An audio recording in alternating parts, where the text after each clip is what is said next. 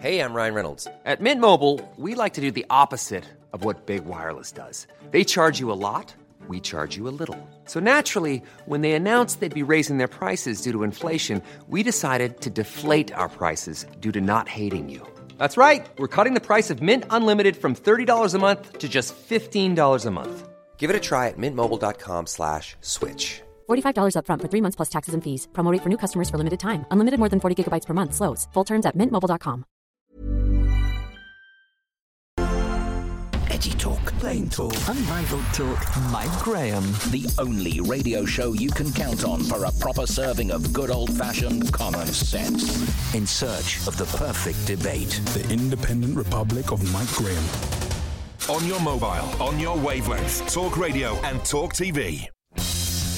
Good morning and welcome to the Independent Republic of Mike Graham right here on Talk TV. Lots going on this morning. It's very foggy out there, but the mist will clear the more you listen to this show, because after 10 o'clock we give you clarity, we bring you the news, we bring you exactly what is happening around the world, and there are plenty of things going on. Ben Habib joins us first up. Also Peter Cardwell, Talk Radio's political editor. He's outside Downing Street where there is a reshuffle underway, believe it or not. Nobody's really sure precisely what this is going to mean, but more than likely it may well mean that there's going to be a couple of new departments created or broken down just so that somebody can do something with Dominic Raab. That may well be the case. You may not care, but we will tell you why it's important and why you should care. Peter Cardwell will bring us every cough and spit, including any sightings of the cat, of course, no matter what happens. Also, we'll be going live to Turkey this morning where there's a terrible, terrible human catastrophe ongoing. More than 5,000 people dead. It could be as many as 6,000 before the end of this morning. We'll also be going live to a sentencing hearing for David Carrick, who is, of course, that dreadful police officer who pleaded guilty to a series of rapes and sexual assaults over the course of the last several years. They've been hearing terrible evidence from some of his victims over the last 24 hours. We'll hear some more of that, and we will bring you the judgment live right here on Talk TV. Also, Laura Dodsworth here. She's going to be telling us about what she makes of it all. Everything from the dreadful Sturgeon gender row up in Scotland to Sam Smith and his new video. James Heal will join us as well. Rob Clark is going to be popping in as well to give us the lowdown on why it's so important that the nation's defences are not completely and utterly depleted, because that is entirely what we should not be doing in this day and age. There's a war going on in Ukraine. A lot of people think it's going to be escalated over the course of the next few weeks and months by Vladimir Putin. So this is no time to have no defence of our own. 0344 499 1000 is the number. This is the Independent Republic of Mike Graham. Let's get it on.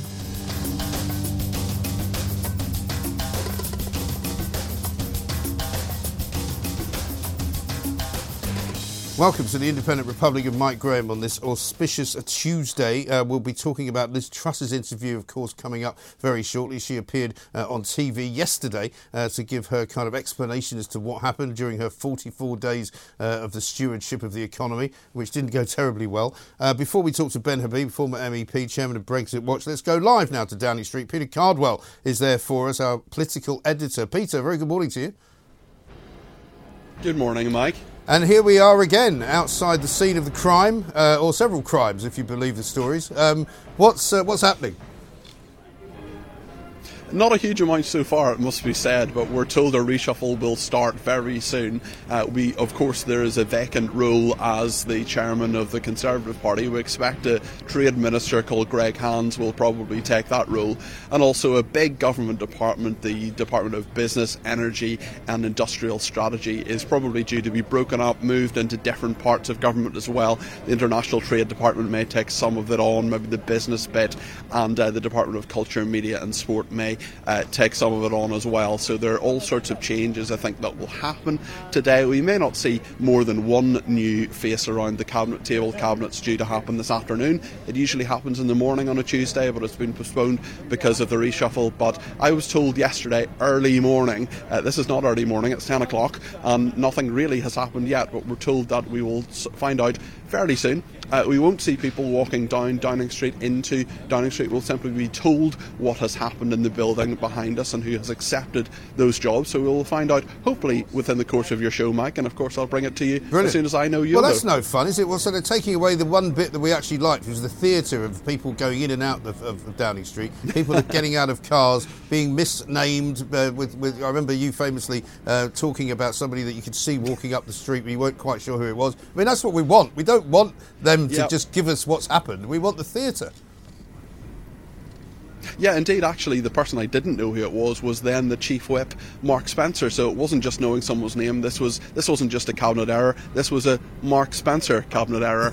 So that was that. But yeah, no, the people won't be walking up and down Downing Street. It's a bit of a shame, really, but also it's also quite a small reshuffle, perhaps. And even if those bits of machinery of government are changed, well, we could actually only see perhaps 2 people changing their jobs. One new chairman or chairwoman of the Conservative Party, and if that's someone like Greg Hands, well, someone perhaps brought in from outside, maybe even someone like Conor Burns, the former Trade Minister who lost his job. He was accused of various things that he was then cleared of, and it didn't happen, allegations at Conservative Party conference that were not true. So he may come back in as Trade Minister, in which case it would all be done very simply and tied up in a big bow. Okay. So the changes in the government departments, of course, as well, will be important. We're expecting a Department of Energy may be created as well, because that's something that Rishi Sunak says is really important, because energy security, of course, the supply, making sure, keeping the lights on, is something the Prime Minister wants to do. Absolutely right. Good stuff. Thank you very much indeed. Peter Cardwell, Talk Radio's political editor, reporting into us live from Downing Street.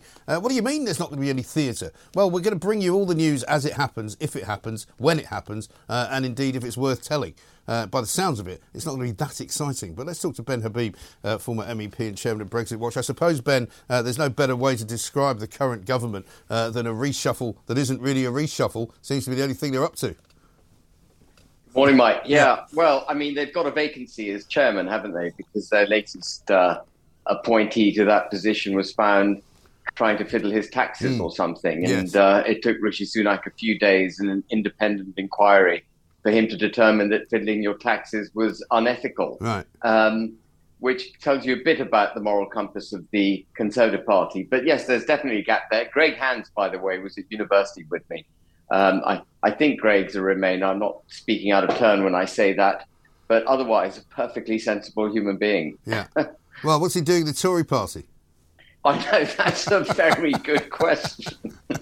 Safe pair of hands, perhaps. We shall see. But, I mean, it's quite an important role at the moment for them, isn't it? Because, I mean, the trouble is, the more people that I speak to outside of the Westminster bubble, the more ordinary people that we talk to here every day on Talk TV, you know, they don't really care who is chairman of the Tory party. They don't really mind whether there's an energy department or a department of trade and industry. But what they do care about is what on earth the government is doing about all the things that are costing them a load of money, either at the petrol pumps or in their homes or in their travels around the supermarkets of this country. And also, they're worried about the people coming here on small boats and who need to be stopped. I mean, and where they're all being put, and when this new policy that Rishi Sunak keeps talking about is going to actually have some effect. Well, Mike, all the issues which you've just raised, which are of fundamental importance to the United Kingdom, are all issues that have been hanging around now for at least 12 months, some of them much longer than that, including, of course, the people coming across the Channel. And this government has had, let's just remind ourselves, an 80-seat majority. I think it's now down to about 76. But an 80-seat majority since 2019. And it hasn't used that majority to drive any change. Actually, we are very largely, from a legal and regulatory perspective, tax perspective, the same country we were in 2019. The only marginal difference, perhaps, is that taxes have gone up since 2019. Debt's gone up dramatically since then. Growth is completely stalled. And we've got even more people coming across the Channel. What Rishi Sunak, I think, is desperately yearning for is a period of political stability where he can try and address some of these issues. But the problem, I think, that fundamentally Rishi Sunak's got, irrespective of whether his heart is in the right place or not, as you and I might see it, is that 76 technical majority he's got no longer exists. You know, the Conservative Party is deeply divided. It used to be protocol that when a prime minister left office, they kept a very low profile for a very long time. And I think the only thing you can say to Theresa May's credit is that she has kept a very low profile. But the two most recent incumbents of that office are causing real trouble for Rishi Sunak. You know, Boris Johnson undoubtedly is considering a comeback, and Liz Truss wants to put her record straight. And so you have a Conservative parliamentary party that is partly supportive of Theresa May, partly supportive of Boris Johnson, partly supportive of Liz Truss, and there's a lot of infighting going on. So I think Rishi Sunak, irrespective of the integrity of his intentions, we can debate those, and I've got serious question marks over them. But irrespective of that, I think he's going to find it really problematic bringing his parliamentary party together and making any change over the next 18 months. I mean, people are beginning to say things to me like there is no such thing really anymore as a Conservative Party. It's a sort of a series of factions of infighting going on constantly under the surface. You know, you might see the ship sailing off towards the iceberg. Meanwhile, you know, inside the engine room and on the bridge, people are just fighting each other and nobody's looking at the iceberg that they're about to hit. You know, that's kind of the envisaging of the party that I see. But let's have a look at what Liz Truss said. She was interviewed yesterday by The Spectator in what was rather strange, I have to say. It looked like three people who had no kind of grasp of reality talking about something that they didn't understand. Let's have a look at this. This is where she talks about having got the economy right. You know, I thought it was quite significant that after there were more market wobbles and we reversed the 45p tax decision relatively soon, we were essentially forced to reverse the position on corporation tax. So although, you know, maybe it was a step too far, who knows, we can all, you know, you can all do different, this is my point about counterfactuals, you know, it's easy to say. Apparently it's not easy to say. What's counterfactual mean? You know, I mean, I can't imagine three people, and I like Fraser Nelson, I don't know Katie Balls, but I can't imagine three people less kind of in touch with the real world. They were sitting there talking about an event as if it had no effect on the rest of us, as if it had nothing to do with anything other than a sort of a weird laboratory experiment. You're kind of going, sorry, you've completely wrecked the place. Now, I have some sympathy for Liz Truss and the fact that the markets kind of, you know, took over and completely destroyed her image of what the economy should look like. But nevertheless, you can't deny that it was basically her fault that this all happened. So let's just get a couple of things straight, I think. So before Liz Truss became Prime Minister, we already had national debt out of control. We already had taxes at a post-World War II high, even though they're now going to go even higher than they were. We already had inflation at a 40-year high. We already had a breakdown in the labour market with 5.6 million people on universal credit and it not paying to work in the United Kingdom. All the problems that fundamentally dog this country, including, of course, the illegal crossings of the Channel, all of those problems existed before she became Prime Minister. What Liz Truss was trying to do was to make the case for a reduction in taxes, a reduction in regulation, so that it paid again to work, so that businesses could get back on their feet, so the economy could grow. And even though tax rates may have come down, the Treasury would then have taken more in total value of taxes because of the larger economy. And what went wrong for Liz Truss? Well, a number of things went wrong. But first of all, people like Michael Gove, who I would call Tory wet socialists, came out immediately briefing against her. And, you know, the markets don't work in isolation. The markets look at what's happening at the top of our political structures. So they were taking quite a signal from the fact that you had a divided leadership in the Conservative Party. And then on top of that, when she announced the very generous energy protection package and the cuts in tax, and by the way, the 45% cut to 40% in personal tax rates is irrelevant in the budgetary scheme of things. It was the optics of that, I think. Well, exactly right. People. I mean, like many people who don't see the wood for the trees, you know, she's pointing at one thing as if that was the problem. It wasn't the one thing that was the problem. It was the whole thing. That wasn't the problem. Yeah. So you had Michael Gove briefing against her. And then what we all discovered was that pension funds, in order to boost the return on what they regarded as risk-free ownership of government bonds, which actually weren't producing any return because interest rates were down at zero, had borrowed enormous sums of money so they could buy even more of this rubbish. And when interest rates rose, the value of government bonds, or gilts as they're known, dropped. And they had to dump government bonds. So the cost of government borrowing suddenly went through the roof. And at the same time, the Bank of England was forecasting a recession. And the Bank of England had been actually selling government bonds, making the position even worse. So you had a confluence of events. And the market smelt blood. You know, city traders are no more, frankly, forgive me, I'm going to speak frankly and I'll be offending city traders, but they're no more than barrow boys with screens, you know, smelling where the market's going to go and taking a position. They started shorting sterling. Sterling collapsed. Before you know it, you had what was regarded as an economic, wrongly, by the way, I think, regarded as an economic rout. It was a market rout, which had been brought together by a whole confluence of events, including the ham-fisted nature in which her mini budget was presented, and that optically bad 45%. And before you knew it, the ideology, and I think the correct thesis for this country of deregulating and lowering taxes was trashed. Overnight, that notion of traditional conservative financial management was trashed. And I think, sadly, Mike, that's gone now. I think people on the orthodox side, if you like, you know, the kind of counterfactual thing that Liz Truss was referring to, they think they've won the intellectual battle now.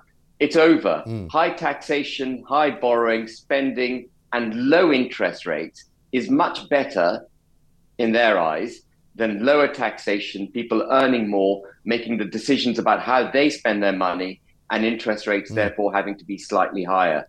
And that's the debate that went on, and Liz Truss lost that argument. And may well have destroyed it for everybody else. You're quite right. Ben, stay where you are if you would. We've got some news coming from Downing Street with Peter Cardwell coming next. Ben's going to talk to us some more, though, as well, about the Rishi Sunak ECHR scenario as well. This is Talk TV. On DAB+, on the app, Talk Radio and Talk TV.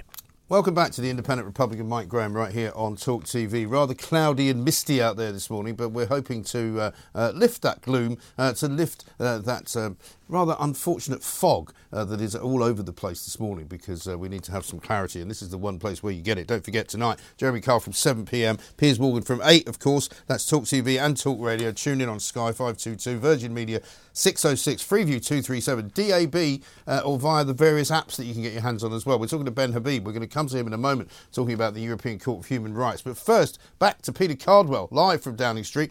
He's got a couple of updates on the reshuffle for us. Peter.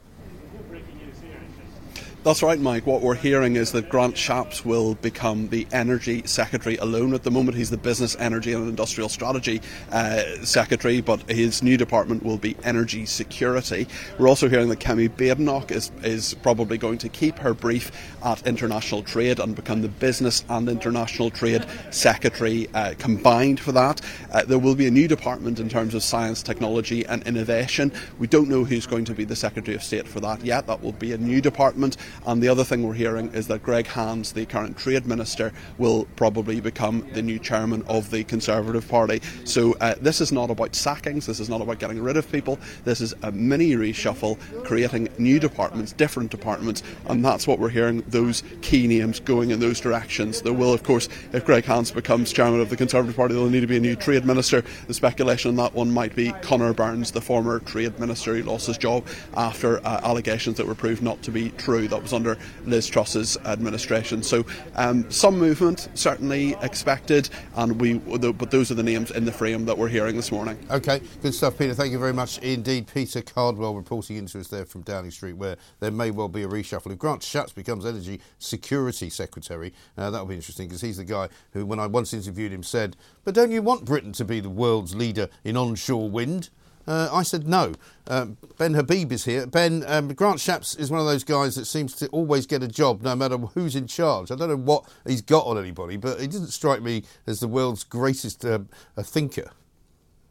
It's extraordinary. I mean, there isn't a role in government he hasn't had. Right. He was Tory party chairman at one point, and I think he had to resign. I can't remember what it was, but he'd done something wrong that forced him to resign from that position. He was obviously Transport Secretary and presided over the beginning of the strikes last year. Then he was momentarily Secretary of State for the NHS, for health, and saw those strikes in successfully. And I've forgotten now what his post was just before he was appointed energy secretary. Was he not Home Secretary for about 5 minutes as well? Yeah, he was Home Secretary for 5 minutes too. Yeah. So he's been right around government. I mean, let's not forget he was Transport Secretary when the first lockdown happened, when all the flights into Britain were being stopped, and he was on holiday in Spain at the time. And you think, well, didn't they tell you this might be coming up, you know?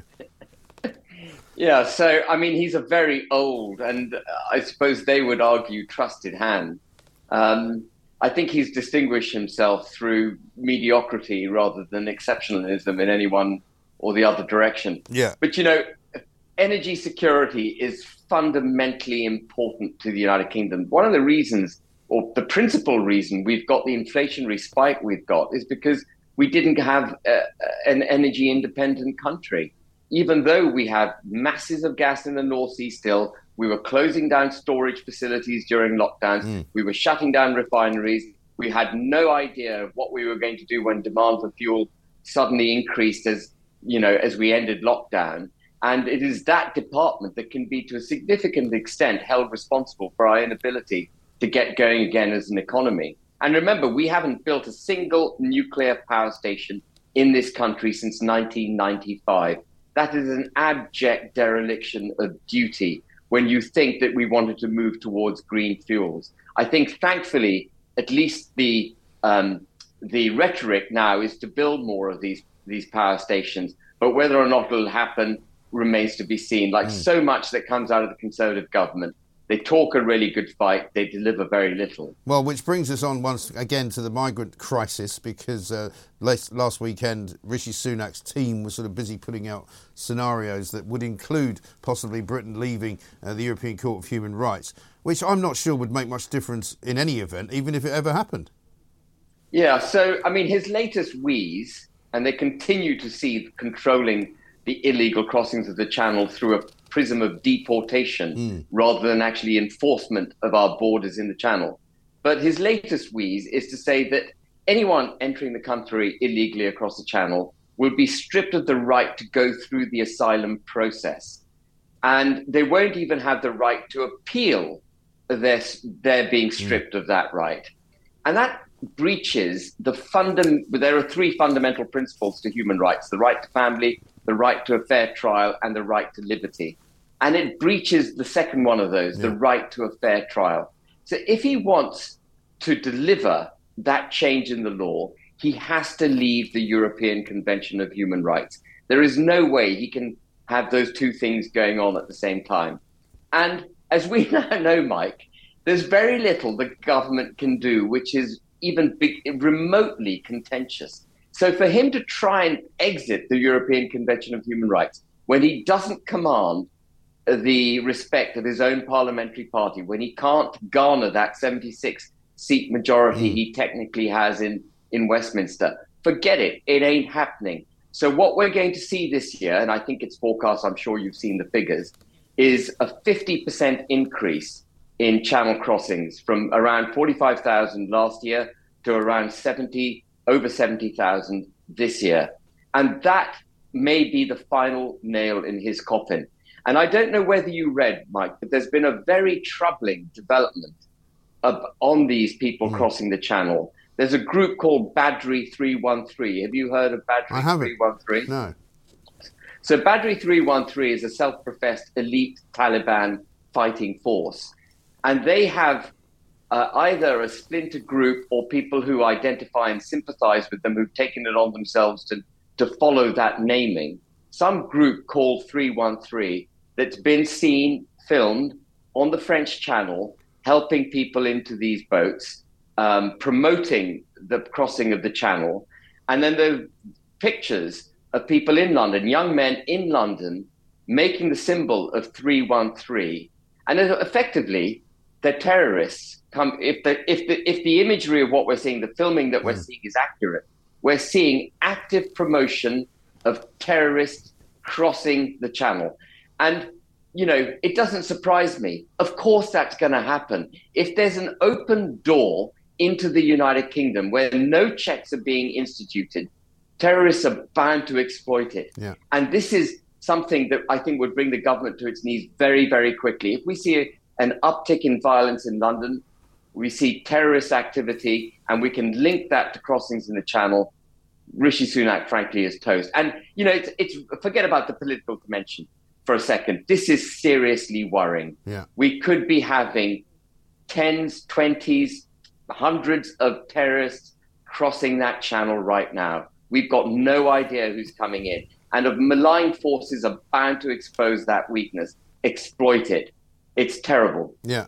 That's a dreadful piece of news. We're going to check that out. Thank you very much indeed. Ben Habib with the latest news from what he's hearing from his sources on the other side of the Channel and who is now coming. We will check that out. We'll get some terrorist experts on that and bring you more on that particular story as it happens. Coming up, we're going to go live to Turkey, where the suggestion now is that there could be as many as 6,000 people dead, both in Turkey and in Syria, as a result of those 2 earthquakes that hit yesterday. Deadly quakes destroyed loads and loads of buildings. It's still a very, very dangerous and disastrous situation. We'll bring you the latest from there coming next on Talk TV. On the app, on your smart speaker, Talk Radio and Talk TV. Welcome back to the Independent Republic of Mike Graham right here on Talk TV. We've got much to say and plenty of time to say it in. I can see as I look out the window here that the sky is clearing, the fog is lifting a little bit. Sarah in Winchester says, morning Mike, did you hear Liz Truss giggling in that clip you just played? I'm furious, how dare she? I'm a struggling single mother with a disabled child and my monthly mortgage is now nearly unmanageable, only just about keeping my head above the water here, and she dares to giggle. Well, it was a very strange interview altogether and a very odd thing that we saw yesterday. We'll be looking into that a little bit more with James Hill from The Spectator, who also, of course, did that interview with Katie Balls and Fraser Nelson. Right now, though, it's time to cross live to Turkey. We've been watching pictures now for more than 24 hours in the wake of that dreadful event, the big earthquake that happened in the early hours of Monday morning. There was a second earthquake that took place in the part of Turkey which borders Syria. There's thought to be now as many as nearly 6,000 people who have died. We're going to go live now to Istanbul to talk to Arda Tunker to get the latest from Turkey. Arda, a very good morning to you. Thanks for talking to us.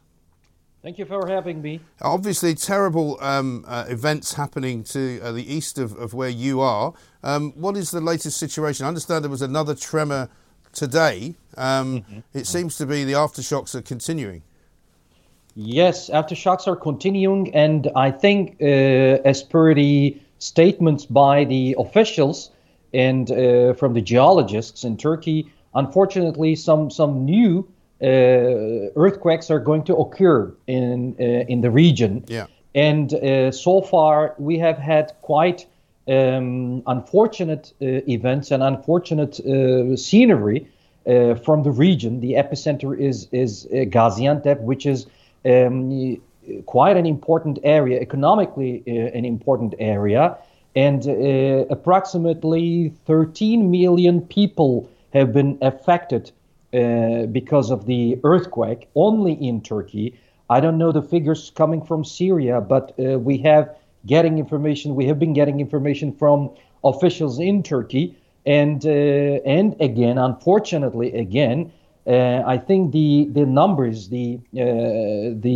people killed here in Turkey are going to increase in the coming days, and we absolutely know that there are lots of people under the rubbles who wait for some rescue teams to be rescued, and this is a disaster, economic disaster, a human disaster, and also a psychological disaster for all human beings, I think. Yes, absolutely. And our hearts go out to all the people there who are doing the very difficult work that we're watching now on our live stream from Turkey. An awful lot of the buildings in that area seem to have collapsed on top of each other, apart from anything else. But just let's talk a little bit about the region itself, because you said it's economically quite an important region. There's a lot of tourism there. It's quite historic.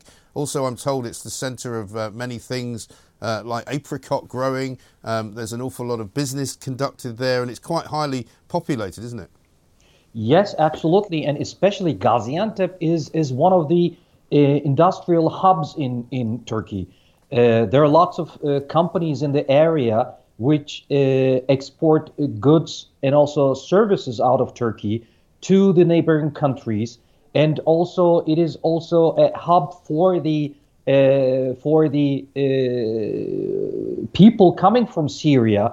There are lots of people. It's quite a culturally mixed area, culturally rich area, and as you said, we have also the history of Christianity, history of Islam, history of Judaism. Lots of monuments, lots of historical sites in the region. We know, but we haven't come to that point yet. And first of all, people should be rescued. This is the top priority, of course. But it is culturally, industrially, I mean, from different aspects, from different angles, it is quite an important region for Turkey. And from Istanbul, where you are, Arda, what can be done? Because it's quite a long way from there. Obviously, the relief efforts are coming in internationally as well. But is it a difficult place to get to at the moment because of the way things are? Yes, it is extremely difficult. And the most important, the most crucial thing right now is to get correct information from the area, from the region. Because whatever you might, in good sense, can be quite harmful for the people over there, because you might send goods which might not be needed in the area. That's why it is extremely important to get correct information and do the correct things. For that purpose, it is quite important for the governmental agencies, for the governmental bodies to organize people, to coordinate people. I know that lots of people try to do something good, I mean, in terms of helping people over there. But now it is correct information and correct action is the most crucial thing right now. And as far as the government's aid situation is concerned, obviously economically it's going to be very, very expensive to try and repair all of the damage that's been done. How is the government responding right now? Well, we are not there yet. First of all, we are trying to not even at the recovery point. We are not there yet because at this point it is important to reach the region, help people. So this is the priority. But not in the coming days, but in the coming years, Turkey is going to address this earthquake quite heavily and constantly, because I think that the cost is billions of dollars. It is quite early to give any figure about the financial cost of this earthquake, but I can tell you that it is going to be billions of dollars, first of all. And Turkey has been under difficult economic conditions lately. That's why this earthquake is going to put a lot of pressure on Turkey's economic conditions in the future.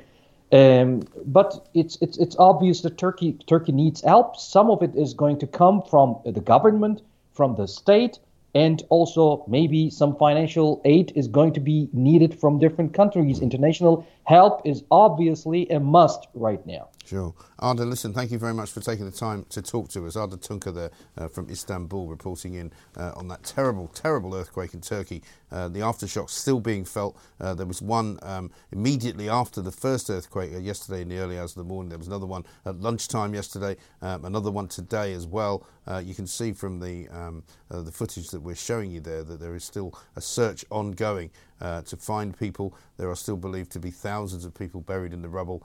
So far, up to 6,000 people are already thought to have died. It really is a terrible situation. We'll keep you updated throughout the day here at Talk TV. Coming up very shortly, we've got calls of yours to take, so please do make them. We've got plenty of you who want to talk to us. We also are going to be crossing live to Southwark Crown Court, where the sentencing of PC David Carrick gets underway shortly. He's the police officer, of course, who admitted to 85 offences against 12 different women. There might be some graphic detail as to what he actually did. He's pleaded guilty to sexual assaults, to rapes, to all manner of dreadful offences, which we heard about in a hearing yesterday. Today he'll be sentenced, so we'll bring you that as and when it happens. Coming next on Talk TV. Fast Talk, Street Talk. Mike Graham. Fighting the good fight with all his might, providing a welcome dose of common sense for the common people. Solid Talk. Hot Talk. The Independent Republic of Mike Graham. On your mobile, on your wavelength, Talk Radio and Talk TV. Good morning and welcome back to the Independent Republic of Mike Graham right here on Talk TV. Well, I told you things would become clearer. Things are now becoming very clear as we enter the 11 hour. We've been on the air for 1 hour. The skies have cleared. The fog has lifted. We were able to tell you very shortly, thanks to Peter Cardwell, who's down at Downing Street, Talk Radio's political editor. We'll be able to tell you exactly what the reshuffle what it means for people, who's up, who's down, who's in, who's out, all of that. We'll bring you that in a moment. Laura Dodsworth is going to be here as well. She's going to talk about Nicola Sturgeon. She's also going to talk about Sam Smith and that dreadful video. She, I suspect, however, will not want it banned. Rob Clark will join us as well, Director of Defence and Security at the unit in Civitas, because defenceless is the front page headline on the Daily Mail. As fears grow, shrinking military will get no extra funding in the budget. Generals and MPs warn that amid a global crisis, Britain will be left pretty much defenceless, and that can never be really seen as a good thing. Let's go live, first of all, though, to Peter Cardwell outside Downing Street for us. He's got some news on the government and the reshuffle. Peter, what do you got for us? Hi Mike, the reshuffle is done, it's over, it's sorted, and we have 4 new government departments. They're very similar to some old ones, but let me just go through what's happened. Grant Shapps, he was the Business Secretary, now he is the Secretary of State for Energy, Security and Net Zero. That's a new department. Then there's another new department for Science, Innovation and Technology, and Michelle Donnellan is going to be the Secretary of State for that department. She was the Education Secretary. Kemi Badenoch has become the Secretary of State for Business and Trade. She is also President of the Board of Trade and Minister for Women and Equalities.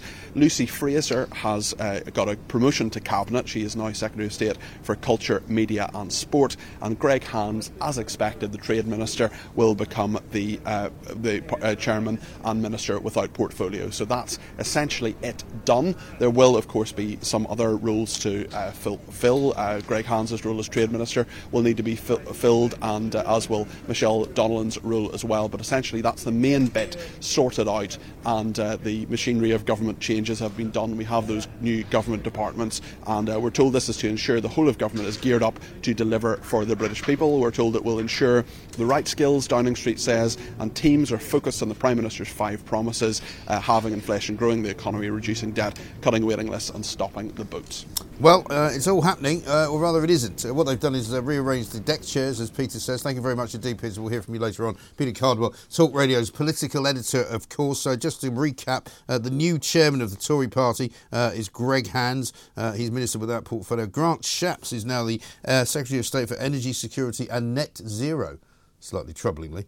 Michelle Donnellan gets Secretary of State for Science, Innovation and Technology. Kemi Badenoch remains as the President of the Board of Trade. Lucy Fraser gets bumped up to Secretary of State for Culture, Media and Sport as well. So whether that makes any difference to the 5 aims of the Rishi Sunak government remains to be seen. You just heard some of them there from Peter Cardwell, including stop the boats, including, however, not the Defence Department, which is what we're going to talk about now, because Rob Clark is here, Director of Defence and the Security Unit at Civitas.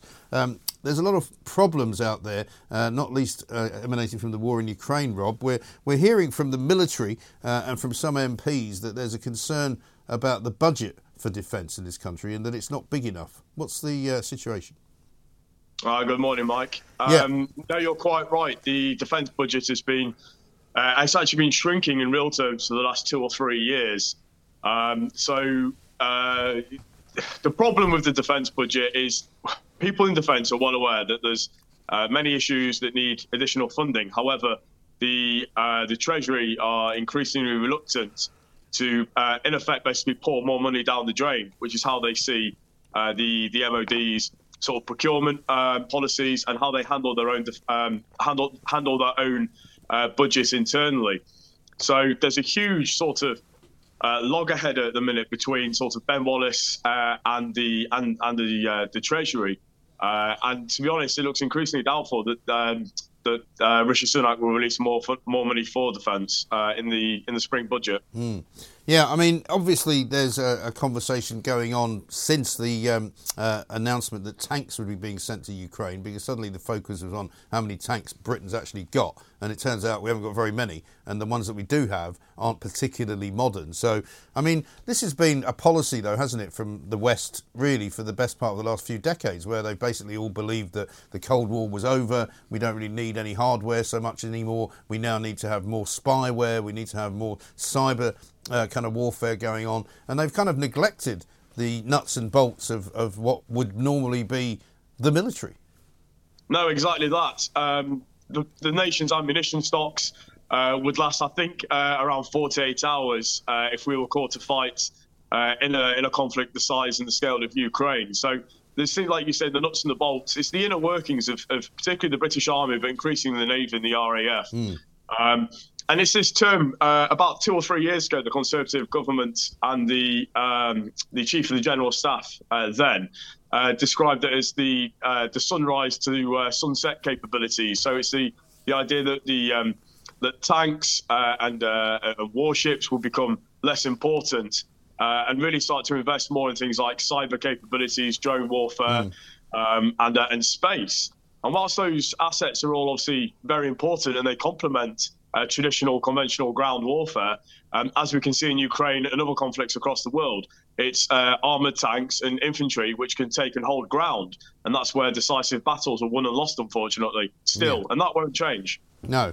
And so what chance is there, though, under pressure from various different sides, I guess, inside of government departments, and when they try to get budgets and try to get money, what chance has Defence got going to see, cap in hand, Mr Jeremy Hunt and Mr Rishi Sunak? What can they get, if they can get anything? Well, by my own estimation, the MOD need at least £1.5 to £3 billion this next year just to stave off inflation-biting cuts. So without that extra £1.5 to £3 billion, there'll be a real terms loss due to inflation, look, it's looking increasingly unlikely that Defence are even going to get that, to be honest. Rishi Sunak has basically stayed very quiet on the issues of defence and defence spending. They're not wanting to obviously preempt the integrated review refresh, which is currently going underway. But how that's still taking time, how that's still underway, I don't know. That should have been done by the end of last year. So it's all a little bit cloak and dagger how the IR refresh, it hasn't been announced yet. We've got the spring budget in only 5 weeks' time. And increasingly, it looks like there just won't be any money for defence. Yeah, and that is going to be a tragedy for all sorts of reasons. Rob, thanks very much indeed. Rob Clark, Director of Defence and Security at the unit in Civitas. How about this from Dallas, who says, Mike, people are becoming increasingly disillusioned with net zero, and now there's a government department created to promote it. In your immortal phrase, what is going on? Well, I think you're absolutely right to question that because, you know, to have now a department for net zero, which is effectively being headed up by the Right Honourable Grant Shapps, the man who's once said to me, believe it or not, don't you want to be the world's leader in onshore wind? I was quite baffled by the question and I responded, well, no, I don't actually. And I don't think many of you out there care about being the world leader in onshore wind either. Do you? You just want to be able to pay your bill, heat your house up, have some hot water for a bath every now and again, and have a reasonably comfortable life. Because we are, after all, one of the most civilised countries, one of the biggest economies in the world right now in 2023. You shouldn't be sitting around shivering. You shouldn't be wondering whether you can afford to heat the hot water. You shouldn't be worried about whether or not you can stay warm. You should be able to get cheap energy. You should be able to access that whenever you want it. And you should be not worried about power cuts. But unfortunately, thanks to net zero and a new now Department of Energy Security in net zero, this is where we are. Advanced postulation for any angry nation. Ask for it by name. Talk Radio. The home of common sense. On DAB+, on the app, Talk Radio and Talk TV. Welcome back to the Independent Republic of Mike Graham right here on Talk TV. We are waiting for the sentencing hearing to get underway with PC David Carrick at Southwark Crown Court. We'll bring you that as and when it happens. But first, I'm delighted to say Laura Dodsworth is here. Very good morning to you. Hi. How are you? I'm very good, thank you. Good. We've got lots to talk about today, including Satan, which is always a good subject for any radio show, stroke TV show. I always like to bring Satan into it. Because you don't do it often enough. No, we don't. I mean, to be fair, you and I have been horribly remiss. We've really, really neglected the Lord of the Underworld. Yeah. We haven't talked about Satan nearly enough. No. Beelzebub, what are his many names? Yes. The Horned God. That's him. Yeah, we've been neglecting him to our shame. But luckily, Mike there Graham. are some others who are invoking his image and or name around the world, aren't there? There certainly are. So we were going to let's talk about Sam Smith performing what some Conservative commentators have described as a satanic ritual on the Grammys. Now, the Grammys, of course, does have a huge audience. I think this year it was 12.4 million people. You know, adults, but also children and young people watch it. And some people have said it's that... It's too late for me, to be honest. I didn't see it. Yeah, and it's not really my thing. But, you know, its audience went up massively this year. Apparently had a 30% increase on the year before. Okay. You know, this is very widely watched, maybe because Sam Smith sold his soul to the devil. Could be that. I'm kidding. No, it's a I joke, don't think that's it at all. No. But actually, there is, you know, there's a very long history, isn't there, of musicians using Satan to make themselves edgy, I mean, when cool, I was a teenager, subversive. I used to go to all sorts of sort of heavy metal type concerts with various bands like Uriah Heep, Black Sabbath, Deep Purple. You know, there was all kinds of imagery going on their albums, which was entirely related to quadrangles and pentangles and all sorts of other things. You know, quadrangles? I don't think that's a satanic thing. Isn't it? No. Well, there you go. It shows you how much I know. But, you know, there was plenty of, you know, Led Zeppelin that had lots of imagery. There was all sorts of things going on. And quite a lot. I mean, they didn't really do videos in those days, but some of the live shows, they did some pretty weird stuff. There is some really weird stuff going on. I mean, most recently, I can think of the Lil Nas video where he plays an angel himself and a devil, and he gives the devil a lap dance in hell. I mean, that's a pretty weird video. Yeah. That's maxing Satan up. Yeah. Also, you know, going back to the Beatles, do you remember they had Aleister Crowley on the Sgt. Pepper album sleeve? Right. Aleister Crowley's this famous British occultist. Right. Obviously, there's Black Sabbath, like you say. You get Illuminati symbols everywhere in music. Was it not one of the Led Zeppelin albums, if you played it backwards, you know, it was something incantation, you know. Oh, no, really? Yeah. Really? I mean, I'm going, well, why would you play it backwards? You know, I prefer it playing forwards, to be honest. Maybe you were just missing the point. I think Mick Jagger once said... Big fuss over didn't nothing, Mick Jagger once say something like, "Worship me, I am Lucifer," in one of his songs? You know, this has got a long history. Now, what's going on? Of course, this is up for debate. Maybe musicians do sell their soul to the devil. Maybe they are just trying to be counterculture and subversive. They're trying to make a bit of money. And I think that... I don't think Sam Smith's problem is that he's subversive. I just don't think he's subversive enough. He's like the kid that lives next door that thinks he's being really edgy, but he's actually not very edgy at all. I'll be honest, I think he's a bit of an attention seeker. Yes. I think this looks like a really neurotic plea for attention. Narcissism. So, you know, after his first album, he came out as gay, didn't he? Then he came out as genderqueer. Did he? Apologies if I've got this wrong. Yeah. Then he came out as non-binary. Yes. And now he is outing himself as a Satanist. I mean, he's not really outing himself as a Satanist, but he's just trying to grab the latest controversy to push his own profile. Because he's already in the past 2 weeks been sort of leading the news of this kind of thing, hasn't he, with his rather distasteful video for a song that he did, which I can't remember if it's the same song that he did at the Grammys. Different song. Yeah, I'm not a big fan of Sam Smith's music, I'm afraid. Don't own any of it. Don't stream it. Don't listen to it. But, you know, it's all much of a muchness, isn't it? I mean, you know, it's not very shocking, really. I don't know. Is it meant to be shocking? I mean, I actually think this does go to a different level, I'll be honest. I mean, I will say, first of all, with Sam Smith, I'm a bit worried he's not left himself much headroom for controversy. You know, he's reinvented his gender identity 3 times. Now he's performed a full-on satanic mass type set at the Grammys. I'm not really sure where he's got to go if he wants to pull any more controversy out of the bag. He's not left himself much wriggle room, has he? No. But I do think it was quite a shocking set. I don't know if you watched it. I didn't. But first of all, they're introduced by Madonna, who has had... Somebody's just sent it to me, so it's kind of on as we speak. Yeah, I think you probably can't play it because of the song and rights to that, but you showed us still, didn't you? I mean, you know, it was very, very red. He had these women with very long hair over their faces around him and performing a strange dance. They look like satanic acolytes. And then you have his partner on the song. The song is called Unholy, Kim Petras, who's a transgender woman in a cage surrounded by devils. And Sam Smith himself is donning a top hat with devil's horns. Right. You know, he's casting himself as the Lord of the Underworld in this. Is he not being slightly ironic? Small ambition. No, but is he not being slightly ironic and sort of suggesting that, you know, people paint him as this terrible figure and that's why he now looks like the devil, but in fact he's actually just a singer?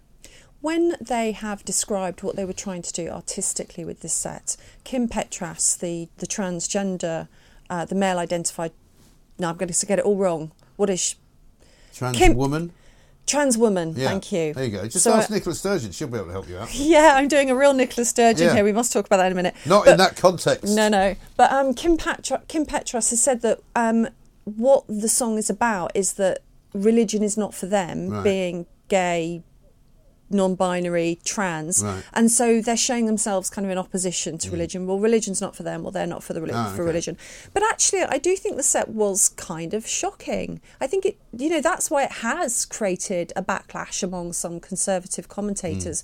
Because it's quite odd to show people supposedly acting as the devil and worshipping the devil on mainstream TV. Have you never watched any sort of horror films that they used to put on, like Hammer horror films, where they used to have, like, have you never seen Rosemary's Baby? Of course I have. Well, that's about worshipping the devil, isn't it? But that's different. That's a fictional, dramatised context. Well, what do you think this is? It's not exactly non-fiction, is it? I know. I hear you. I think they're simply quoting. Ryan Reynolds here from Mint Mobile. With the price of just about everything going up during inflation, we thought we'd bring our prices down. So to help us, we brought in a reverse auctioneer, which is apparently a thing. Mint Mobile Unlimited Premium Wireless. How to get 30, 30, bit to get 30, bit to get 20, 20, 20, bit to get 20, 20, bit to get 15, 15, 15, 15, just $15 a month? Sold! Give it a try at mintmobile.com/switch. $45 up front for 3 months plus taxes and fees. Promo rate for new customers for limited time. Unlimited more than 40 gigabytes per month. Slows full terms at mintmobile.com. Controversy. I don't think it was a live satanic mass, not for one moment, but it is shocking for people to see, especially if they're Christian or really of any of the Abrahamic faiths, I guess. You have to remember that Salman Rushdie's released a photograph of himself recently with a missing eye and scars on his face for having upset Muslims years ago. Yeah. And actually, I think there is something where Christianity is seen as fair game. Yeah, no, sure, we can put on a performance invoking the devil on live TV. You wouldn't get that targeted at other religions. So no, I think I'm sure if they'd said to the Grammy organisers, we're going to do this sort of video skit where we make fun of Muhammad, they'd have all gone, oh, don't do that, please don't do that. Yeah, so I think for some people this could be shocking and loaded. But I don't think we should be worried about so-called edgy performers doing things which are edgy, because they're not really that edgy. They're just it's just showbiz, really, isn't it? It is, but you do wonder where they're going to go next. Like, where is Paul Sam Smith going to go now? Well, his last video, which you just referenced, that's another thing I think was probably deliberately designed to stoke up a reaction, because in this video he's basically playing paraphilia bingo. Yeah. There is a lot of weird stuff going on. He wears a series of quite unusual and I suppose feminized outfits because he's non-binary, and it did trigger a backlash. And then people can say, oh well, you're being homophobic or transphobic or fatphobic because other people haven't liked the video. But it was highly sexualized and again not age rated. Yeah. They know what they're doing when they create this. They want the column inches. It's about courting the media attention. Yeah, of course it is, and sometimes they get it wrong. But I would be very wary of anyone who wants to censor that kind of thing. Is my only kind of my sort of default position would be don't censor stuff, because let them do it. I don't think it's particularly clever. As I say, I don't think it's particularly edgy. I think the other interesting aspect of some of this, particularly in America, is there is a sort of strain of the right wing, and sometimes it's often the sort of Christian right, if you like, who believe that there is this kind of conspiracy of devil worshipping and Satanism and paedophilia, and these are the same people that turned up at that pizza joint in Maryland because they thought that there was some kind of paedophile ring being run by Hillary Clinton. So there is that kind of slightly odd place that some of this goes to. And the undercurrent of some of the criticism is that this is what these people are really like. Look, they're trying to, they're trying to retrain our children. They're trying to, indoctrinate them into their ways so that they can take advantage of them sexually. And I think that's all a bit mad. Well, you can't deny, I'm afraid, that there is Satanism. That's a genuine thing. There's a Church of Satan set up in 1966. Not that I'm suggesting for a moment that any of these performers are part of it. I think but it happens. Everybody at some point in their teenage world has kind of come across some weird thing, like people used to do Ouija boards and stuff like that. I mean, I never really did it. I was always a bit frightened of Satan, actually, when I was a kid. I think you're supposed to be. But I was quite sort of fascinated by it. Well, because I was raised as a Catholic, so I mean, Satan is literally like literally the devil, and you actually are supposed to learn that bad things happen because the devil makes you do them, which is a kind of an odd thing to say to a child. You did that because the devil made you. I think, though, there is a broader point about all of this weird symbolism you get in music, which is why. I mean, really? Why? Why are you doing this? Why are the Illuminati symbols? What does it mean? You can read into this whatever you want. If people do take away a conspiracy theory that there's something deeply bad happening, I don't really blame them, because music is imbued with some extremely odd symbolism and visuals. But I'd be more concerned about the really bad stuff that's being done by governments around the world rather than worrying about Satan, to be honest. It's all a big smoke screen, isn't it? Speaking of which, let us go to Scotland, shall we? Yes. Shall we have a look at a bit of video from this week? This is Nicola Sturgeon's latest difficulty with the trans scenario. Tom Gordon. Thank you, First Minister. I think you just referred to Isla Bryson using the word her. Does that mean you do, in fact, think she is a woman? Anything into... I am trying to rationally... individual, look, you started saying her. What I'm trying to do is address the issues rather than take it into the kind of, headline generating. I'm trying to rationally deal with the issues that arise here, and that's what I'll continue to try to do. Why did you say that? I can't remember. I'll take your word for it. It sounds like fine. a Freudian Look, slip. I'm trying not to. Bryson as a woman, is that not the case? But what I'm saying is, Isla Bryson calls herself a woman.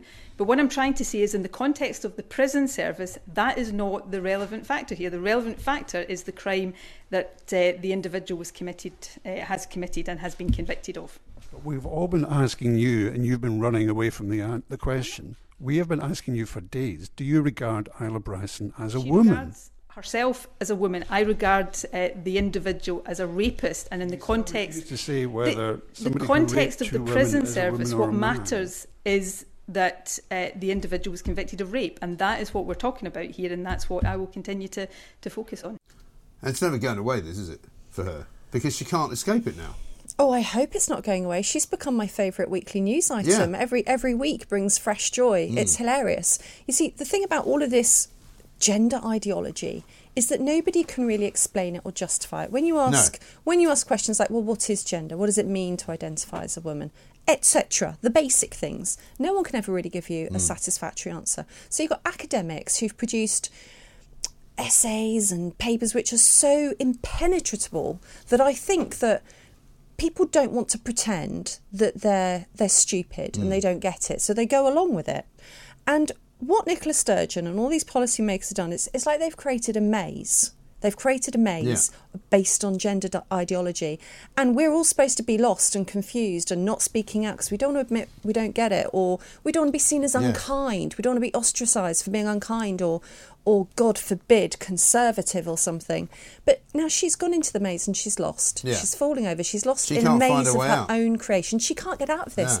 Because if she says that Isla Bryson is a woman, which pleases the trans ideology activists, she upsets women, people who care about the law, rape, justice. Yes. If she describes Isla Bryson as a man, she undoes everything she's ever said about self-ID. She's caught between a cock and a hard place. She's got nowhere to go. What's she going to do? And so every week we're just going to have to keep seeing this play out. May they never stop asking her questions about it. Also because, of course, she was, before all of this blew up in her face, saying exactly that Isla Bryson was a woman because she believes herself to be one. Now she can't say it, so she's already contradicting what she used to believe.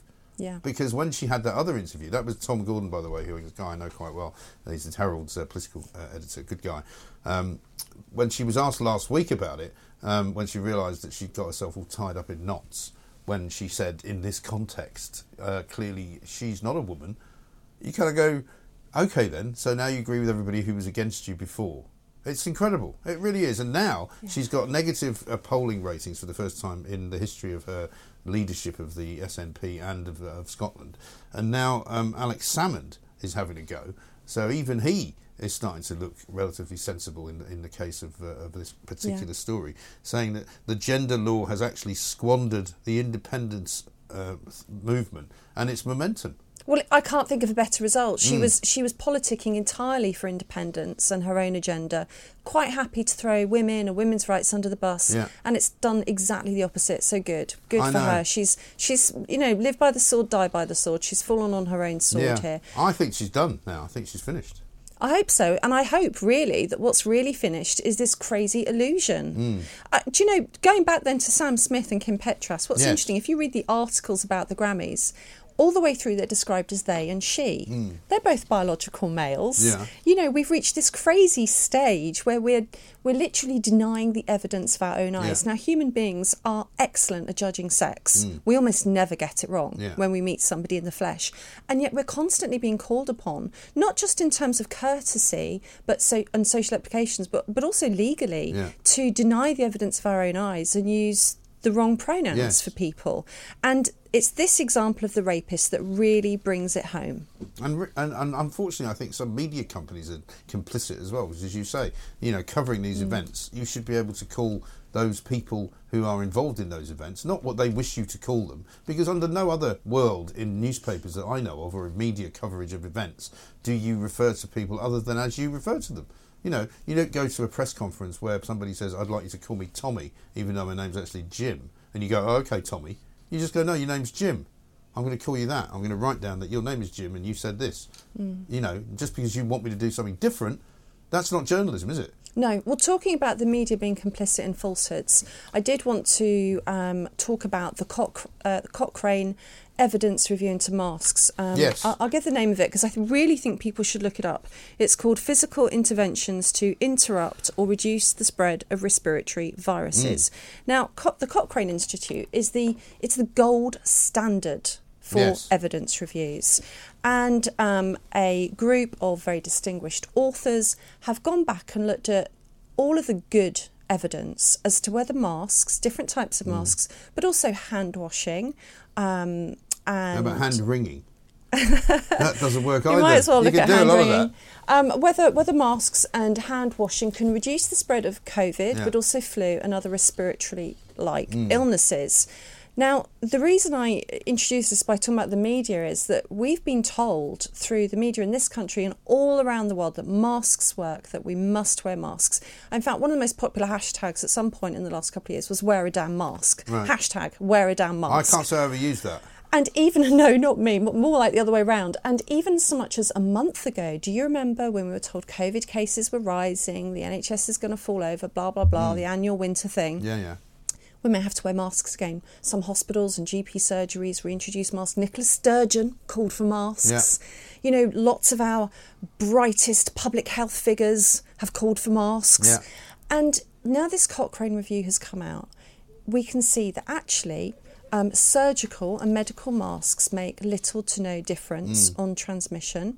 The N95 ones, so those really much better quality ones. The sort of hard ones, right? Yeah. If they're fit properly, they also make very little difference. Funny enough, the most effective intervention the authors found by looking at all the good evidence going back over years was hand washing and disinfecting surfaces. But even that is quite a small difference. So say you're in a school setting and you thoroughly institutionalise hand washing and disinfecting surfaces, you may reduce the transmission by about 10%. Right. But you have to institutionalise it. And if you stop, it all comes back. But also, did they not stop at one point and say that actually they worked out that there was no transmission of COVID from surfaces? Because initially they thought that's where you could get it.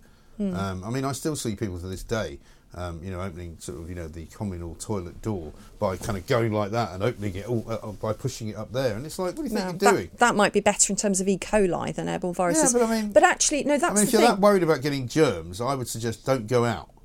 Bear in mind, I just said 10% in schools. This isn't a very big difference at all. And you have to...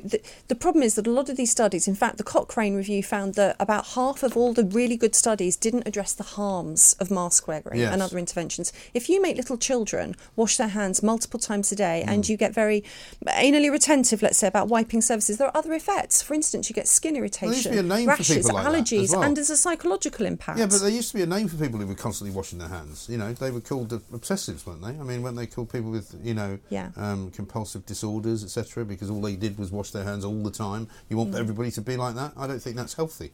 No, it probably isn't healthy for what would be a small effect. So this review is completely definitive. And if we think that just a month ago we had health experts, people at the NHS, political party leaders telling us we had to don our masks again.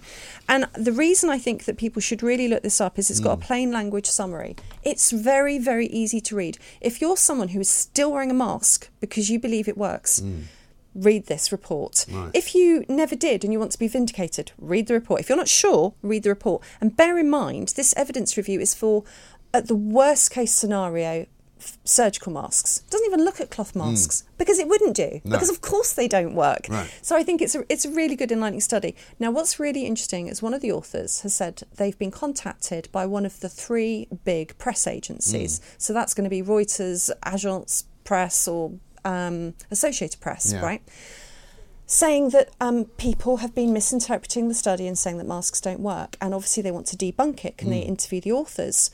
Now, this is a great example of fact checkers doing a backwards calculation. What they want to say, for their own reasons, which is probably going to be a mixture of sunk cost fallacy and not believing their own part they played in upholding a total lie for 2 years, is they want to go back to the author and say, come on, we've got to show this isn't true, that masks do work. But that's not the way evidence-based reviews work. This is good quality evidence. Right. This is the same Associated Press, of course, who put out one of those warnings about words that we shouldn't now be using as a tweet, which they talked about, groups of nouns that were in some way derogatory, including the French. And they then had to get rid of it because it's such a ridiculously stupid tweet that they had to get rid of it.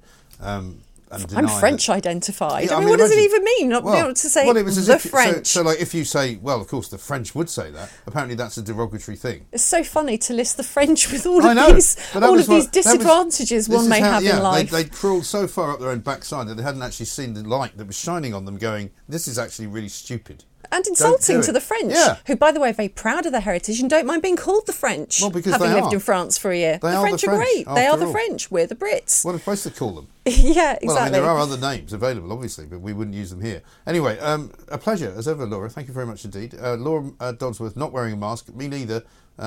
We'll come back to you very shortly. We still haven't heard from Southwark Crown Court, but we'll keep you informed. This is Talk TV. Edgy talk, plain talk, unrivaled talk. Mike Graham, the only radio show you can count on for a proper serving of good old-fashioned common sense. In search of the perfect debate. The Independent Republic of Mike Graham. On your mobile, on your wavelength, Talk Radio and Talk TV. Welcome back to the Independent Republic of Mike Graham, right here on Talk TV, with you all the way through until 1 o'clock this evening, of course, or this afternoon, I should say. Back this evening at 7 o'clock with Jeremy Kyle on Jeremy Kyle Live. He's on from 7, Piers Morgan from 8, of course, The Talk from 9. That's all on Talk TV and Talk Radio, Sky 522, Virgin Media 606, Freeview 237. You can get us on DAB or via all the apps, of course, as well. Chris Daw, KC, is with us now. He's a criminal barrister, of course. We're going to talk to him about what is going on currently, which is the sentencing at Southwark Crown Court of PC David Carrick. He's the police officer who has admitted to 85 offences against 12 different women. We've already heard from Justice Kemah Grubb, who's been outlining in rather graphic terms some of the actual offences that he has been found guilty of committing. Let's just pop back to the court to hear what Justice Grubb has to say. That offence in October 2021 was publicised. Victims began to provide the accounts I have summarised. I have read the statements made by 10 of the 12 victims, both as to their experiences and the impact it has had. There is powerful and compelling evidence of irretrievable devastation in the lives of those you abused. Survivors of rape and coercive control react and cope in different ways. Those differences are apparent in the statements. Each one is traumatised. One woman feels as if she has been lost for the last 19 years, encapsulating her experience with you as an encounter with evil which has caused long-lasting psychological harm. Denial, anger, hatred, betrayal, shame, self-blame and fear of being labelled a victim are common emotions. You have shaped their lives, deprived them of the ability to trust men and form relationships. Some have damaged mental health and suffer loneliness. They continue to question their own judgment. They don't trust the police. Some have tried to get back control by behaving in dangerous ways, self-harming, interfering with their own health and relationships, pushing boundaries and almost destroying trust in those they value the most. Those you controlled are trying to recover their self-esteem and lost relationships, including with a daughter who self-harms and still has nightmares because of your abuse of her mother. These women are not weak or ineffectual. They were victims of your criminal mindset. The malign influence of men like you in positions of power stands in the way of a revolution of women's dignity. It is remarkable that with one woman being driven to report an allegation against you, despite your position and power, others felt able to act. Even today, courage calls to courage everywhere, and its voice cannot be denied. You are 48 years old. You were aged between 28 and 45 when you committed the offences for which I have to sentence you. When interviewed about these crimes at various times following arrest, you either denied any sexual activity or other offending, or asserted that you always acted with the consent of the woman concerned. You pleaded not guilty to all charges when arraigned at hearings between December 2021 and December 2022. You changed your pleas in December 2022 and January this year. Beyond that, you have not expressed remorse or regret for what you have done, although you have demonstrated that these proceedings have had a grave impact on you, to which I will come. The criminality you have admitted may be called an unrestrained campaign of rape and abuse of women. It could be described as the work of a serial rapist, but it may not be possible to encapsulate succinctly the broad devastation you have caused through sexual violence and exploitation, all the time carrying the unique and defining... We're listening to Justice Kemah Grubb explaining directly to PC David Carrick. This is, for me, one of the great advantages of being able to watch a trial and to be able to watch a judge and to be able to watch the thinking and the thought process of a judge in a case as horrible as this. And I do apologise again for some of the graphic detail that you've been hearing. But let's talk to Crystal KC, who spent many, many hours in a courtroom just like that, sometimes defending criminals, not always defending them because he wants to, but just simply because that's the way the system works. Chris, it's a pretty upsetting case, this. Obviously interesting there to hear the effect on many of the victims, of the women who came forward to tell what this man had done to them and how the trauma for them continues. We're expecting, I guess, here a pretty long sentence, if not an indefinite one or a life sentence. What are you making of it so far? Well, I think it's a shame in a way that we are taking the approach of actually kind of not playing all of it. I know the media has responsibilities in terms of sensitive subject matter and the time of day and so forth, but I think it's really important that the public hear the full extent of what these crimes actually involve, what the impact that they have on victims, the victims' children. We've just been hearing the judge describe one of the victims being effectively alienated from her own children, even the children having traumatic mental health breakdowns as a result of the experience of a mother being raped by this man.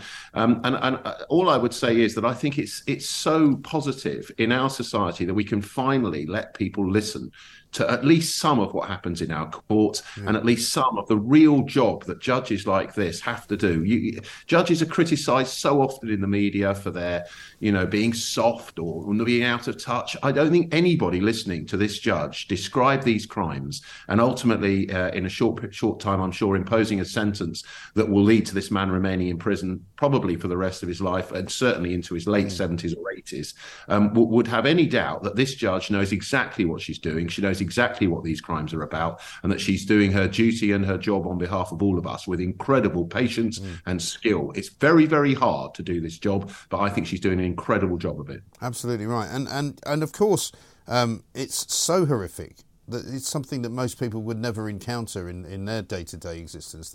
But it does happen. And I guess the broader question for us to talk about, Chris, and you've mentioned it in a tweet. You know, what lessons can we learn from this? I mean, I was talking about the police last night. You know, they've had now 2 opportunities. They've had this case and they've had the Wayne Couzens case. 2 opportunities to look into the problems inside the police themselves, because men like this should not be able to access the police force at all. They shouldn't be hired. They shouldn't be recruited. There must be ways of finding out what their thought processes are before, you know, this man's been doing this for 20 years practically, you know. There must be lessons to be learned surely for the police. There must be ways of finding why these men want to be in the police and making sure they can't get into it. Yeah, I mean, I think this raises a broader question. It's not just about the police. The most recent figures are that there were 67,000 complaints of rape in a single year in this country, and I doubt if your listeners can believe the figure that I'm about to give them of a number of rape convictions in that time. It's less than 2,000. So 67,000 complaints of rape, and fewer than 2,000 of those resulting in a conviction in court. And one of the reasons for that has been outlined by the judge this morning. Even a police officer who was raped by Carrick, who worked in the field of sexual violence and rape herself and knew all of the the information that anyone could ever know about the importance of reporting these crimes, the fact that people very rarely commit these crimes only once. They often go on to commit them more than once, either against the same victim or in this case against many victims. But if even a police officer, a trained sex offences police officer, is too frightened to report rape and doesn't trust the system which she herself is sworn to work in and upheld, when she herself is a victim, then we need to ask ourselves as a society, are we doing anything right about sexual violence and rape in this country? Because I can't see how 67,000 distilling down to just 1,500 or so convictions is any sign of justice for the vast majority of rape victims. And of course, that's the 67,000 who did report rape. And as we've heard in this case, there is a huge iceberg. That's the tip of the iceberg, I suspect, of those who are raped or subjected to sexual violence of some kind or another, or domestic violence of one kind or other, who just never report it out of fear because they don't think they're going to be believed. And as I say, even a police officer thought that no one's going to believe me. Now, when that's happening, we need to do something very, very different. And one of the main problems here is we just don't have, as a society, the resources to investigate these properly. And we don't have, unfortunately, the courts, the prosecutors, the defence lawyers to deal with these cases in the criminal justice system. They've all been reduced to the bone, all of these resources. And I'm afraid one of the prices as a society that we are paying is because we have for far too long ignored rape as it's effectively become a form of epidemic, which is not being treated in any way, shape or form. And I'm afraid, unless we do something radically different, tens and tens of thousands of people, mostly women, but not all women, will pay the price for it. Chris, stay where you are if you could. We're talking to Chris Dill, KC, who is explaining the woefully low rate of convictions of rape after allegations are made by women. Let's go back to Southwark Crown Court. Justice Kemah Grubb summing up sentencing PC David Carrick. And once again, we do warn you that there is some graphic detail here. From Her Majesty's Prison Belmarsh and detained at the Rampton Secure Hospital. This was because the prison authorities feared you were suffering from severe depression. And after attending court on the 22nd of February, you had made a committed attempt to kill yourself. You had used a razor blade to make deep cuts to your neck, wrist and groin. You were taken to hospital by air ambulance, returning to Belmarsh on the 28th of February. In defence statements served on your behalf on the 24th of May and the 14th of July, you claimed that what the witnesses complained about was either entirely made up or consensual. You were removed to Rampton on the 22nd of July for assessment and treatment. Thereafter, your lawyers had limited, if any, contact with you or news about you. It was only after the court intervened seeking an update in your treatment that on the 16th and 18th of November, the consultant psychiatrist responsible for you at Rampton Hospital provided a conclusion. This was that you were not suffering from any mental disorder requiring treatment in hospital, and you would be returned to Her Majesty's Prison Belmarsh when arrangements could be made for you to be kept under 24-hour surveillance to protect your life from another attempt at your own hand. Those representing you informed the prosecution and court swiftly after your return to prison that you would be pleading guilty. In the meantime, as I have indicated, the victim T on the separate indictment had come forward, and so further offences were laid against you. And as I've said, you changed your pleas to guilty in January 2023. In all the circumstances, I will allow 20% guilty plea reduction in the notional determinate sentence that would otherwise have been appropriate. I conclude from all the circumstances and information before me that you were driven to try to commit suicide as a self-pitying reaction to the shame wrought on you by these proceedings rather than from remorse. The starting point, it is agreed between the parties, is an assessment of dangerousness. Section 308, subsection 2 of the Sentencing Code, introduced by the Sentencing Act 2020, provides that where a court has to assess whether there is a significant risk to members of the public of serious harm occasioned by the commission by the offender of further specified offences, the court must take into account all the information available to it about the nature and circumstances of the offence, may take into account all the information that is available to it about the nature and circumstances of any other offence of which the offender has been convicted, may take into account any information before it about any pattern of behaviour of which any of the offences above forms a part, and may take into account any information about the offender which is before it. Serious harm is defined by Section 306, subsection 2, as death or serious personal injury, whether physical or psychological. This predictive assessment must be made as at the date of sentencing and on the premise that the offender is not in custody. The author of the pre-sentence report concludes that you pose a high risk of causing serious sexual and physical harm to the public and presently to yourself.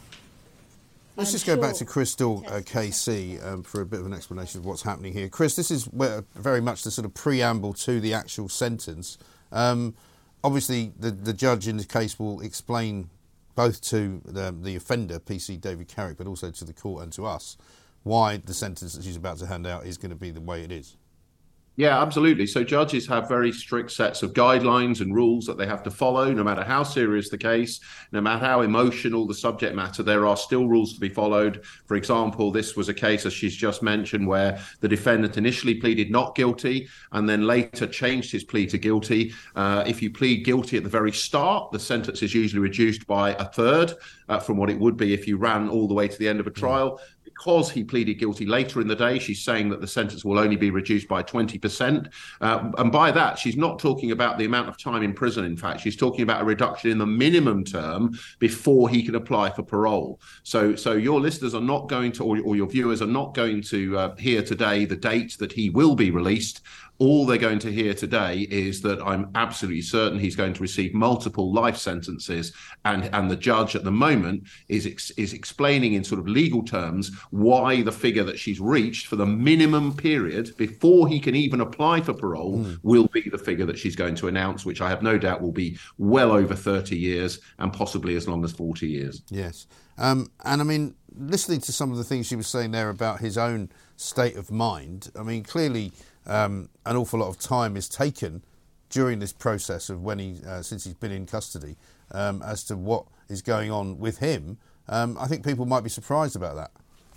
Well, I don't know if they will when they understand exactly what the judge was talking about there. What she was saying was that he initially, because there were concerns that he maybe have a serious psychiatric illness, was initially admitted to a secure psychiatric hospital for assessment, which I think would expect, most people would expect someone capable of this level of criminality over such a long period would at least be investigated to see if they're suffering from a psychiatric illness. That's what happened in secure conditions. And as the judge just announced, the psychiatric opinion was very clear. He has no psychiatric condition. He had, for example, there was no question of him being able to plead insanity or some other psychiatric defence in relation to these offences. And it was only after that he finally entered his pleas of guilty. So the process was followed. It's right that it's followed. And ultimately, justice is being done. We're hearing it being done live on our television. No, and we will go back to it shortly. So what I meant by that was really more about the kind of the lay understanding, the ordinary person's understanding of the way that it's done. Because,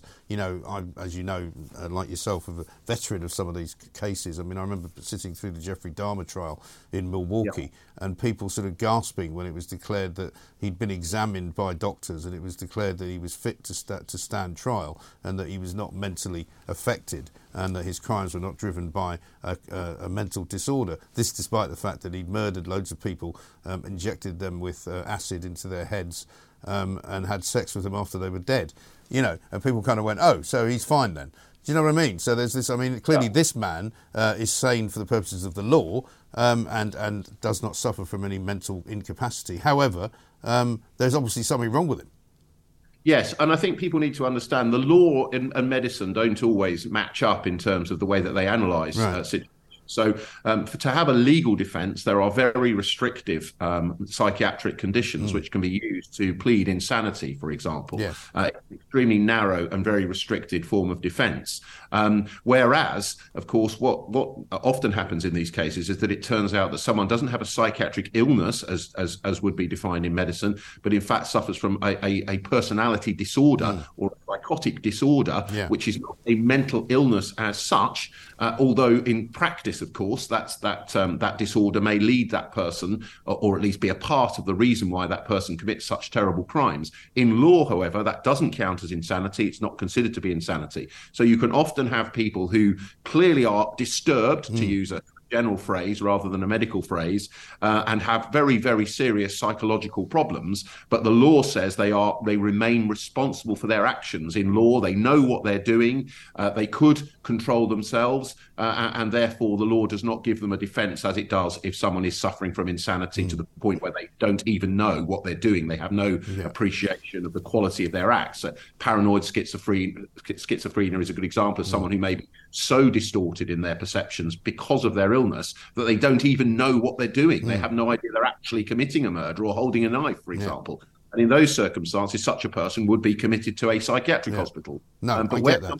No, I get that. I'm glad you made that distinction. I just think people sometimes need to have that explained to them. Yeah, let's go back to Justice Kemah Grubb in the sentencing hearing for PC David Carrick. Circumstances test is not met. Thus, the imposition of a discretionary life sentence without a whole life tariff must be accompanied by an evaluation of the notional determinate term that would have been required to mark the gravity of the total offending had a life sentence not been imposed. That term provides the start of the calculation required to reach a minimum term an offender must serve. It must be for the shortest term that is commensurate with the seriousness of the offences before the court. Mr. Williamson, King's Counsel, in his succinct and well-focused mitigation, submits that the criminality before this court does not reach the extreme limits found in the cases of the offenders McCann and Sinaga. I do not agree. Your offending was over 17 years and encompassed 12 victims. Moreover, the singular element which elevates your offending as a brutal serial rapist into that company is the principal aggravating feature of the explicit or implicit use of your occupation to entice, reassure, or intimidate your victims. You have to bear in mind that my function is to impose appropriate punishment, and when that is served, the parole board will decide how to protect the public thereafter. Decades will have passed before that time comes. I conclude that the notional determinate sentence that would provide a just and proportionate punishment is 60 years. To that guilty plea, a discount of 20% will be applied. It is to your credit that you did not contest a trial. Your decision deserves this recognition because there is no doubt that a court hearing at which evidence is given and challenged provides a particular ordeal for victims. From the resulting term of 48 years, I have to set 2/3 minus the time spent so far in custody, which is 491 days. Stand up, David Carrick. I've made ancillary orders for deprivation pursuant to Section 153 of the Sentencing Act 2020 and restraining orders under Sections 359 and 360 of the Act. They will remain in force until further order. The victim surcharge applies. I make no sexual harm prevention orders given the nature of the sentence I am about to pass. On the main indictment on counts 16, 19, 29, 30, 31, 32, 38, 39, 42 and 43, the sentence is 4 years imprisonment on each concurrent. On counts 24 and 25, the sentence is 7 years on each concurrent. On count 6, on the second indictment, I impose a concurrent determinate sentence of 9 years. 31 sentences of life imprisonment are imposed on the main indictment on counts 1, 2, 3, 4, 5, 6, 7, 8, 9, 10, 11, 12, 13, 14, 15, 17, 18, 20, 21, 22, 23, 26, 27, 28, 33, 34, 35, 36, 37, 40 and 41. Also, 5 life sentences are imposed on the second indictment on counts 1, 2, 3, 4 and 5. This makes a total of 36 life sentences. The minimum term you will have to serve before the parole board can think of releasing you is 30 years, 239 days. And you may go down. David Carrick getting sentenced there to a minimum of 30 years before he can be even considered for parole. We're talking to Chris Daw, KC. Chris, I suppose nothing there particularly unusual or surprising. It's a long sentence he's got, quite right too. Yes, it's a long sentence, and the judge was incredibly careful to follow, as I said earlier, all of the various guidelines and rules that apply to these cases. You could argue that it should be simplified so that it doesn't require a sort of law degree to understand how it all works some of the time, so that people can understand it without me to translate it for them. But nevertheless, I think the message is clear from the judge. These are probably some of the most appalling crimes of sexual violence ever recorded in English law. This, I have no doubt, is the longest sentence ever imposed for sexual offences in English law, other than, of course, where murder is involved. And this man will be well into his 70s before he can even apply for parole. The prospect of him being released, unless, of course, he's severely disabled or in some condition where he plainly couldn't commit a crime, I think are very low indeed. The likelihood is he'll die in prison. And 36 life sentences. In this country, they don't do those consecutively, do they? You serve concurrently, meaning they're all sort of lumped together, as it were. Yes, and again, I think sometimes our sentencing system is a bit complicated for most people to understand. I'm not sure that the American system of giving you 36 times 100 years or something like that, where you end up with 3,000 years, makes any more sense. But what it all means in truth, and that your listeners and viewers will have heard the judge refer to 4-year sentences and 7-year sentences and 9-year sentences, etc. This is because there were so many crimes committed by this man. Some of them, of course, were at the most extreme end of the scale, the most serious and violent of rapes. Others were less so, although for the victims, deeply serious and deeply traumatic nonetheless. The judge has to pass a sentence for every single offence, and therefore some of the offences sound like, well, why is he only getting 4 years for that, 4 years for this? None of that really matters. What matters is life imprisonment with a minimum to be served of a little over 30 years. He'll be well into his 70s, and as I say, I would be surprised if he sees the light of day again. However, I, as we discussed earlier, I think the real big talking point for this case is not the sentence itself, which I don't suppose surprises many people, really. Everyone would have been expecting him to be given a life sentence and a very long minimum period. The real question here is, why wouldn't even police women who were victims of this man come forward? And the answer is, because the system does not do justice to rape victims. The system needs to be ripped up. We need to start again, and we need to finally take rape seriously in this country, and we need to take rape victims seriously, and we need to think about what they want and what they need from the system. And what they don't need from the system is almost none of them ever seeing their attacker charged. And they don't need to wait for 1 or 2 or 3 or more years, even to give evidence in court. Can you imagine the trauma of being raped and then having to come back and often being told the day before the trial it's been cancelled, we don't have enough judges, or we don't have enough courts? It's an absolute national disgrace the way we treat victims of rape and sexual violence. And the more that you can talk about it on your programme and others, I think the more people finally will perhaps wake up to that reality. This is not an isolated case. It's an extraordinary and extreme case, but it's not an isolated case. Many rapists get away with it time and time again because the system lets them.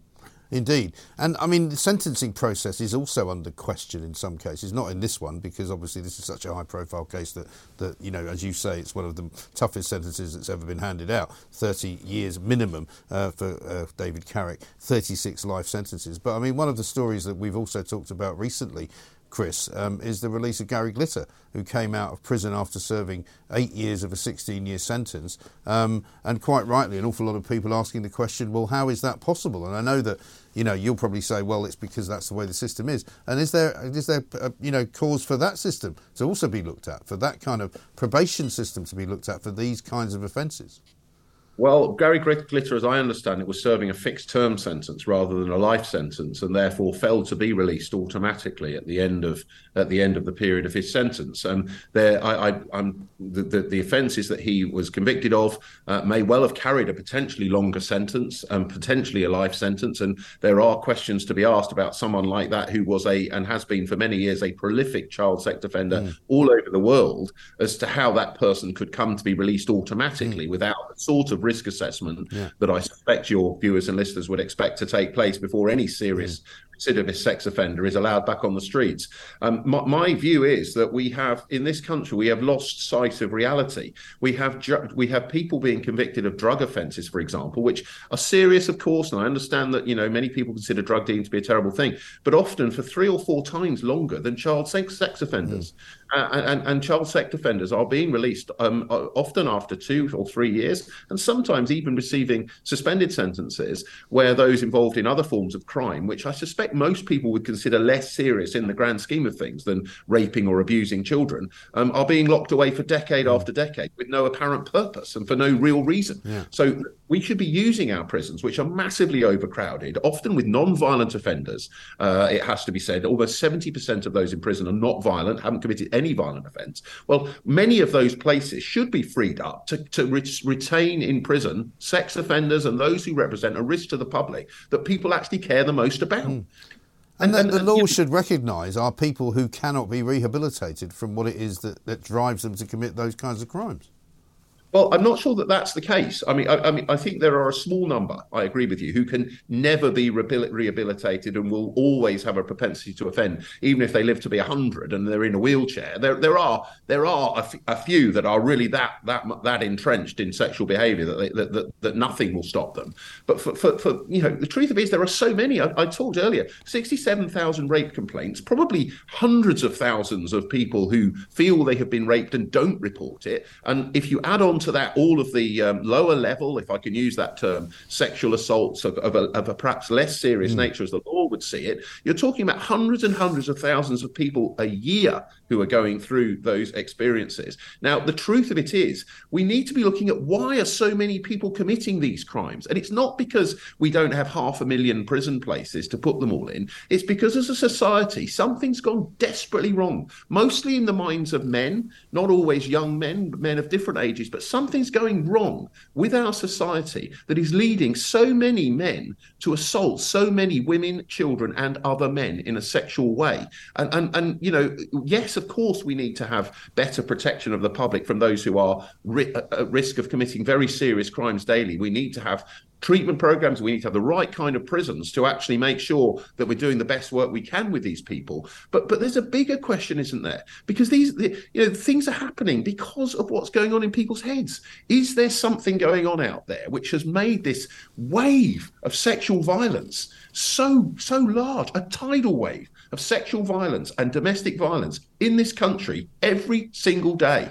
What's going on in our homes, what's going on the streets, what's going on in the police force and in places of work. I haven't got the answers, but someone needs to look at this in a 360-degree joined-up way and say, how can we actually stop? It's no good just locking up 1% or 2% or 5%. How do we reduce the number of victims? That's what we need to be doing, and that's what I'm seeing no evidence of any action being taken in that regard by the government at all. Chris Dill, thank you very much indeed. Chris Dill, KC there, King's Counsel criminal barrister, talking about the sentencing handed out just now in a Southwark Crown Court by the judge, Justice Keba Grubb. David Carrick, 36 life sentences with a minimum term of 30 years. It will be 30 years when he's 78 years of age before he can even consider applying for parole. Some people asking the question, how should he be able to apply for parole at all? The answer to that being, of course, that under the criminal system, under the rules which are very strict for sentencing guidelines, there is no whole life term, as far as we understand it, for anything other than murder. He's been found guilty of 36 life sentences for a series of rapes and sexual assaults that he admitted committing. So David Carrick goes from now straight to prison for 30 years minimum. We'll keep you updated throughout the afternoon, of course. Ian Collins will be here from 1 talking about it. I'm sure Vanessa Feltz also as well. 7 o'clock tonight, Jeremy Kyle Live. I'll be on that show. And, of course, Piers Morgan at 8 as well. This is Talk TV. Across the UK, online and on DAB, the Independent Republic of Mike Graham on Talk Radio. If you enjoyed that, be sure to catch the whole show 10 to 1, Monday to Friday on Talk Radio, via DAB, online or via the Talk Radio app. If you have an opinion on the stories we cover, we'd love to hear from you. Call us 0344 499 1000 or tweet at Talk Radio during the show to have your say. The Independent Republic of Mike Graham on Talk Radio.